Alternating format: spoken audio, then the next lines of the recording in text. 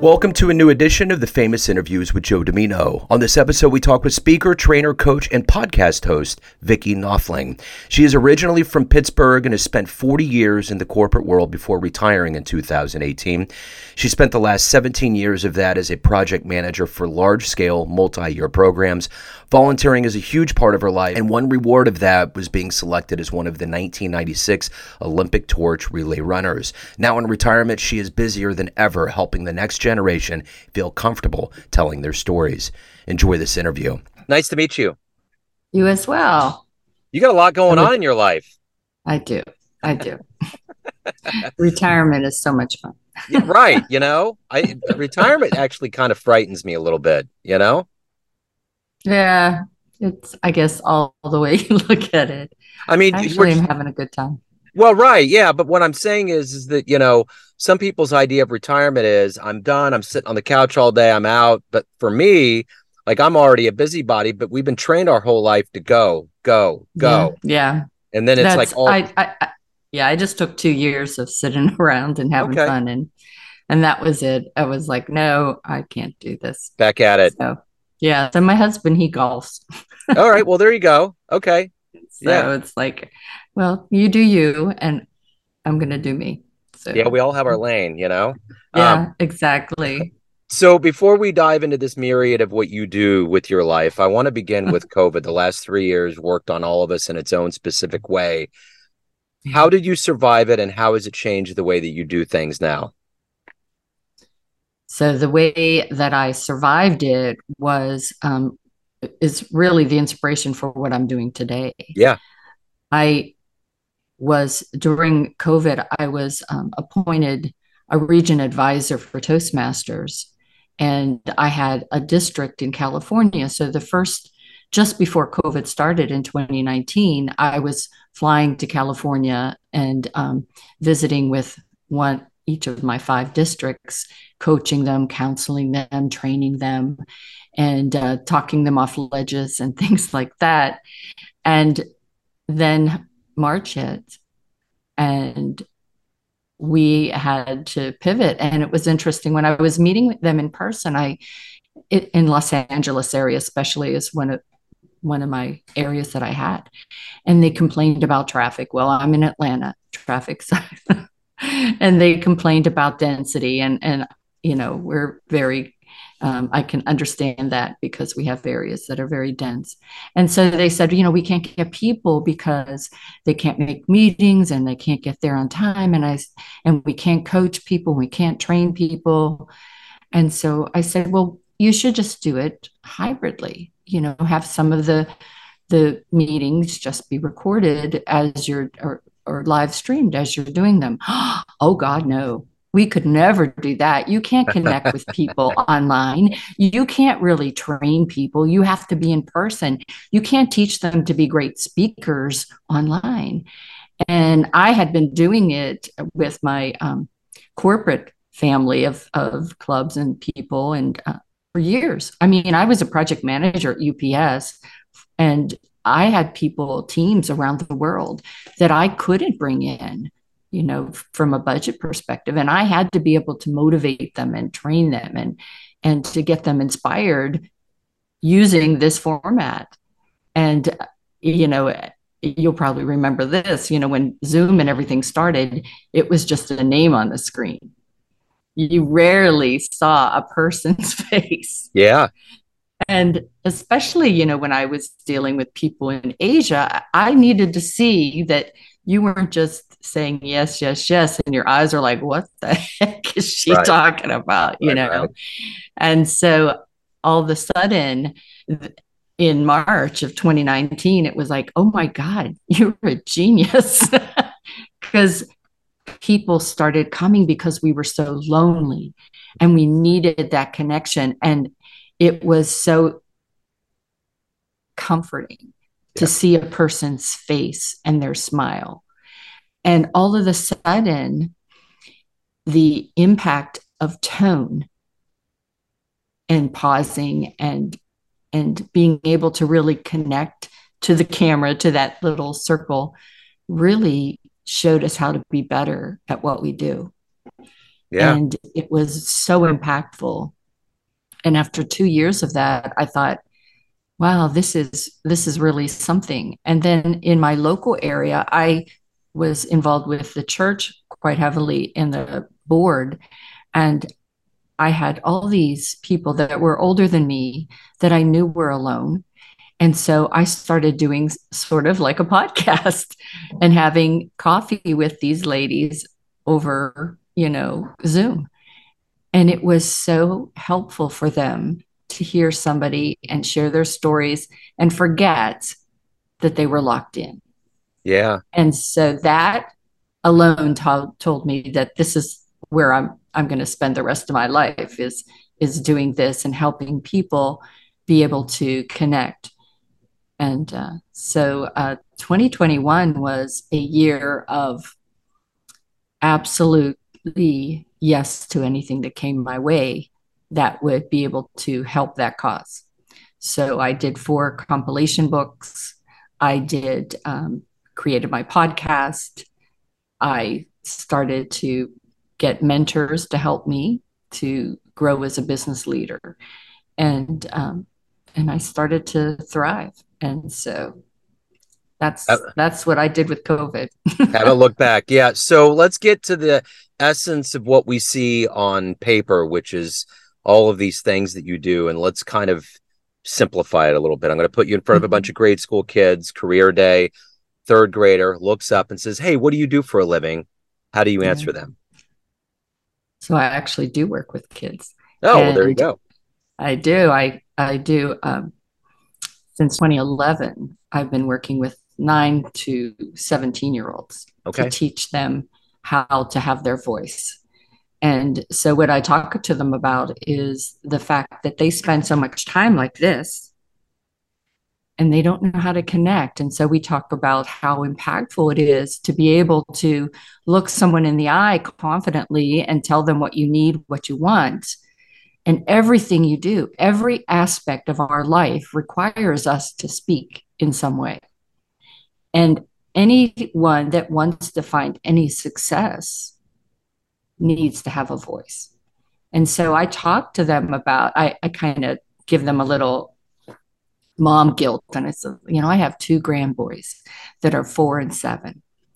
And you right now will become the leaders of the country whenever they're adults. And I don't want the country messed up. So I'm going to teach you how to lead with integrity and to have your voice heard. So many times you go, as kids go into school, they just get, I guess, traumatized in this environment that they should be excited and wonderful, but then they have to do a presentation or a talk or get in front of the class and just answer a question. And they don't know how to do it well.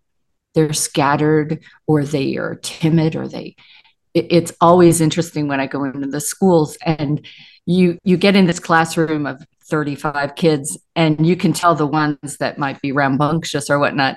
And then you get that same person who outside would be the person that's talking the loudest and having everybody follow them and they're so quiet. It's like, so you have to gain trust of these kids. But when you see them light up, when they realize that somebody is actually listening to them for 4 minutes, listening well enough to tell them what they did well and how they could improve, it is amazing how their stature changes. And these are the kids that will remember this with every interview they have, with every presentation they do in life. And that's what I want them to remember. I don't want them to remember somebody laughing at them or a teacher telling them they weren't good enough because they didn't memorize word for word what was on that piece of paper. I teach them how to have conversations rather than speeches. It's so vital. So, what a great service. What did you want to be when you were in the third grade? What was your dream? So interestingly, in third grade, I did want to be a teacher. Yeah. And I have two sisters and four brothers. And so teaching was out of the question. I didn't go to college actually until I was 47.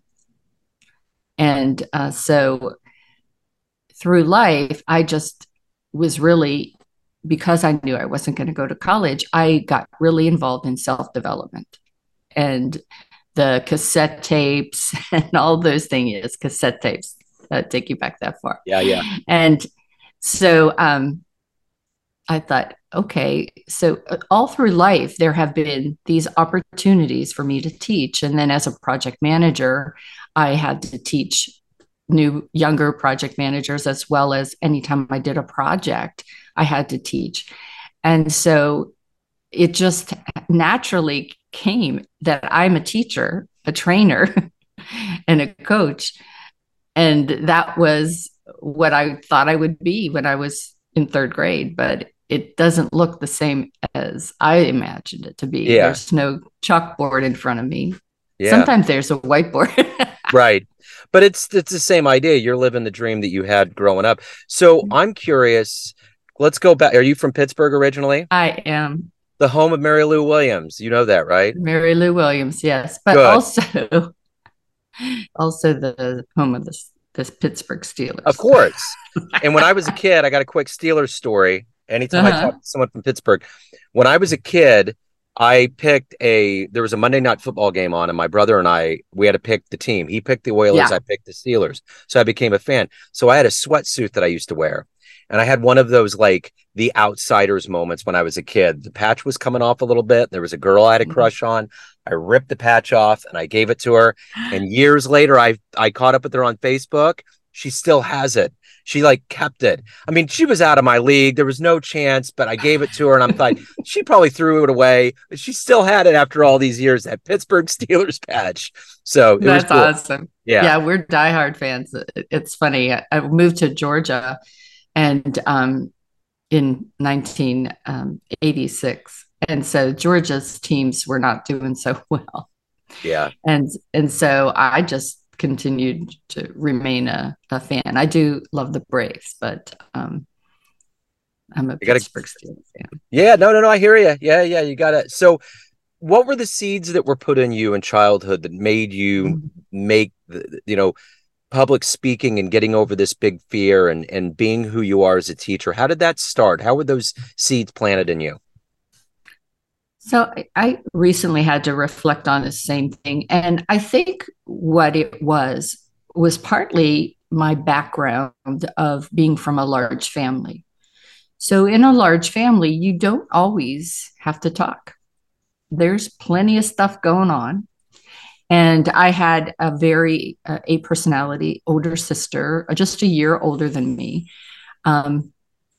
Since we were just 13 months apart, my mom kind of treated us like twins, which my sister hated. And so it was always that thing of, I guess imposter syndrome started way back then, as, well, I guess I'm just not as good as she is, because she seemed smarter. She was very talented sports wise and things, and I wasn't. And I was more of the thinker, the observer, and listener. And all of those things actually have helped me as a speaker and as a coach, because I do let people talk and sit back and listen, because I remember how it was when I was that invisible person in the room, that, there were always people smarter than me and always people more captivating than me.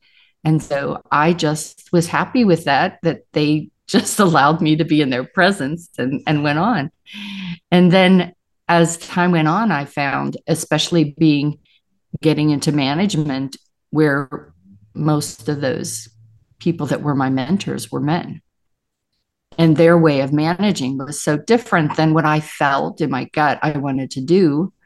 And every time I tried to do me, they were like, well, no, that's not going to work. That's not going to work. And then it just came to a time where in my 40s, I said, you know what? I don't think I'm ever going to get to the top. Nobody's going to do anything for me. And all through my life, I've been promoted. Even without a degree, I was promoted. But to get to that manager level, that place where I could start to impact, um, I didn't think that they would ever let me get through that ceiling. So I thought, what the hell? I'm just going to do me and be happy, enjoy my days at work. And so as I did me and started to, for me, it was, I know how I feel whenever people, my managers share insights with me or take time to listen to me or know about my family. And so the more I did that, the more people would do things for me. And all of a sudden, those same people that weren't promoting me were saying, well, talk to this group because we want to do this. And you can seem to get them to do it. And so I just started to do that. And that's why now I just teach that you lead with your heart, your head, and your hands. That you first have to reach them in that emotional piece. And then you get to strategically use your intelligence to help them to understand why we're doing what we're doing. And then I always teach that you've got to be a servant leader. So, what has been the best public speech that you've ever witnessed? Oh, gosh. I think it's really, there's so many. It has to be any speech that touches me emotionally. And sometimes that, oh gosh, the person that got me to actually start Toastmasters at UPS and got me to want to be a better speaker was our CIO at the time. And Frank Erbrick was his name. And every time he talked, it included humor. It was the roller coaster ride that I talk about all the time when I'm coaching people, is that you have to set up the situation, take them into that first chapter of the book that you want to grab the person and have them so into it that they have to get to chapter 2. They can't wait to get to chapter 2. And then chapter 2 kind of tugs at their heart and has some drama. And then you think, oh my gosh, how could that be? But all through it, I'm seeing me. I'm seeing my pain or my anxiety, or I'm feeling the anxiety of the person that they're talking about. And then something great happens, or there's a moral to the story. And so that roller coaster ride holds you through the whole thing. And Frank was a master at that, got you to that point. But, there's all kinds of famous people that speak out there. But it's just, those are the kind of people. And even I've had some of my kids, I do a speech contest.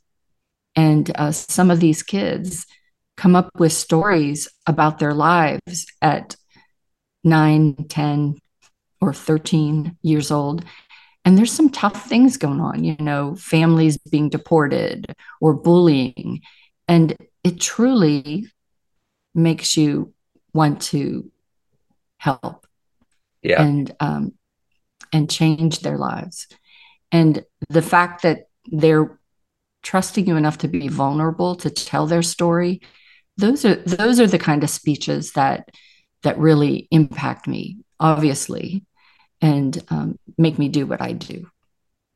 The most magnanimous thing I've ever witnessed in my life was a speech that Bill Clinton gave at the Harry S. Truman Library here in Kansas City. It was unreal. Like, the minute the doors open and he came in, he took a command that I've never seen my entire life. I probably will never witness anything like that. It was like you said, it was a roller coaster. It went up and down, and there was so much logic that went into it, so much charisma. I mean, a level of charisma that I just, Oh yeah. He has that gift. Man. And the thing that it's interesting about that is that too oftentimes speakers do want to come in and educate you, inform you, but really they don't understand that they also need to entertain you. Yeah. And I, and And that's a key, I think, to being successful as a speaker. It's interesting. Being a jazz radio, one of the most dynamic performances that I've ever witnessed is Marilyn May. And Oh, I saw her about 3 or 4 years ago. My producer of my show has a show called The Neon Beat. It's the American Songbook. oh, Rat Pack and Marilyn May and all of them. And Marilyn's yeah, one of his favorites. So we went and saw her. And she still comes from that old world where she really talks to the audience, gets people laughing, piano players playing. There's this whole bedside manner. There's this vibe that's just old yeah, world, from like no, almost like a Vegas show. And it's something that's going to go away because it comes from that greatest generation, so to speak. And but anyways, yeah, it's not just delivering the song because you paid for it. It's, I'm going to be up here and I'm going to do everything I can with everything I have to entertain you in every way. And it's pretty cool. yeah. And, You know? I think it doesn't have to go away. Yeah. Part of what I teach too is that a speech is really a song. And, you can be listening in the radio. You don't see their vocal expression, their vocal variety or their facial expressions, but you can feel it in the way that they are singing. Their use of their pauses, and they do take a good song does take you on that roller coaster ride. Hmm. How it builds. Mr. Holland's Opus, if you remember that Yeah. movie way back, one of one of the projects I did with my team, we had this contest to come up with the best solution, and I had 9 people, all administrative, working for me, and I was creating a database for barcoding. How boring can you be, right? But it was so needed because it was the cuspus of UPS being able to have barcoding on their labels, right? And so we needed to collect the data, and I needed these people to be all in on this so that we could turn it around quickly. And I took them to see Mr. Holland's Opus. And that song became the background of our presentation because it just builds and builds and builds and takes you on that ride. And so that's what you need to do whenever you speak. You need to be able to be that conductor that has the audience just coming in with each of those different tones and strengths and softness that your voice can provide. So what's been one of the best success stories you've been involved with the client? Oh, I recently had a, a person that when I first met her, and this was a student, which a lot of my successes are students now. I've worked with a lot of adults. I could give a lot of things with the adults, but the student, she was a single or only child, and she was trying to get into a prep school and had to be interviewed. And the first time I met her was on Zoom, and she didn't look at the camera at all. She kind of just talked down the whole time in this quiet voice. And her mom is sitting on the couch behind me, or behind her. And so I thought, oh my God, I have to get this person to be able to answer. I had all of these questions I was going to prep her with, what she could do, and help prep her on her answers. And I thought, she is not going to get anywhere. And so I said, okay, we have to meet in person. So we met somewhere. And unfortunately, it was a crowded, open area that all of her friends were hanging out at. So that didn't work. Huh. But we started to make breakthrough there because I stopped talking about what our goal was and just started to ask her. They were going to be going on a trip. It was around Christmas time. And so they were going to be going to New York to visit family. So I just had her start telling me what she was going to do in New York, Hmm. and stopped making it about a lesson and just having a conversation so we could build a relationship and trust. And then the next time we met, I said, okay, mom's out. Sit in your car. I don't care where. And I got a private room in a library where it was just the two of us. And it was just chatting across the table. And all of a sudden, as I was asking her about what she was going to be doing, she mentioned that she was going to be in a play. I'm thinking, this quiet, mousy kind of person is going to be in a play. And she was going not for like a single role, I mean, a simple role, but she was going for like the second lead. So talk to me about that. And so all of a sudden, it was what she loved. And so passion came out and enthusiasm came out. And after 10 minutes, I said, this is the person that needs to come to the interview. And how you feel right now is how you should feel every moment of that interview. You need to just bring it and know that you are awesome and you are great. And she got into the school. So that was wonderful. But it was so different, drastic, just that, 30 minutes that we spent together, that her mom is going to work with me now. Yeah. But it's just that we so often worry about what we're going to say and what the person is going to think about, and if we're going to be rejected or downplayed, that we tend to not be ourselves. And I don't want people to wait like I did until they're 40 to say, I don't care anymore. I'm just going to be me. Yeah. I want you to be you right now. So speaking of you, everyone has a perception of you, family, friends, clients, colleagues, but you live your life. What's your perception of you? Who do you think you are? I think that I am a pretty heart-centered person who does things generally more to please others than I need to. I know that. But I get so much joy in seeing people grow and develop and have a good time, that I end up having a good time because they're having a good time. It's like crazy. But I just think that for me, my role in life is, as I see it, is to try to be that connector.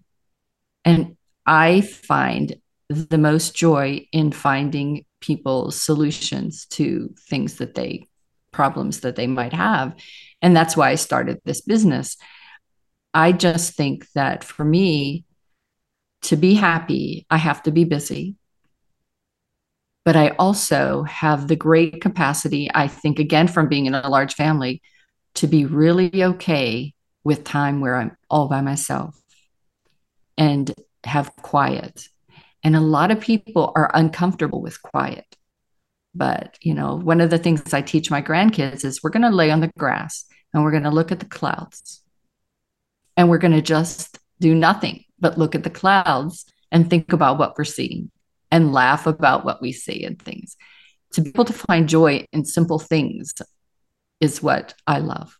And that's what I want for others, So I think that our world is very, very busy, and I'm a very, very busy person, but I know when I need to shut down, and I do. So if anyone wants to hire you, learn more about you, anything pertaining to your world, where can they go? Just go to my website, which is www.findyourleadershipconfidence.com. Excellent. You can schedule time with me. Excellent. Vicki, this has been great. I really appreciate you taking time out today. I appreciate your story. Best of luck with everything. Thanks so much. It was great, Joe. Love talking with you. Thanks for tuning in to another famous interview with Joe Dimino, where we cover the world of art, literature, business, spirituality, music, and more from around the globe. If you want to hear more interviews, visit the Famous Interviews with Joe Dimino channel on YouTube. You can find us on Spotify and Apple Podcasts. Thanks again for listening, and until next time.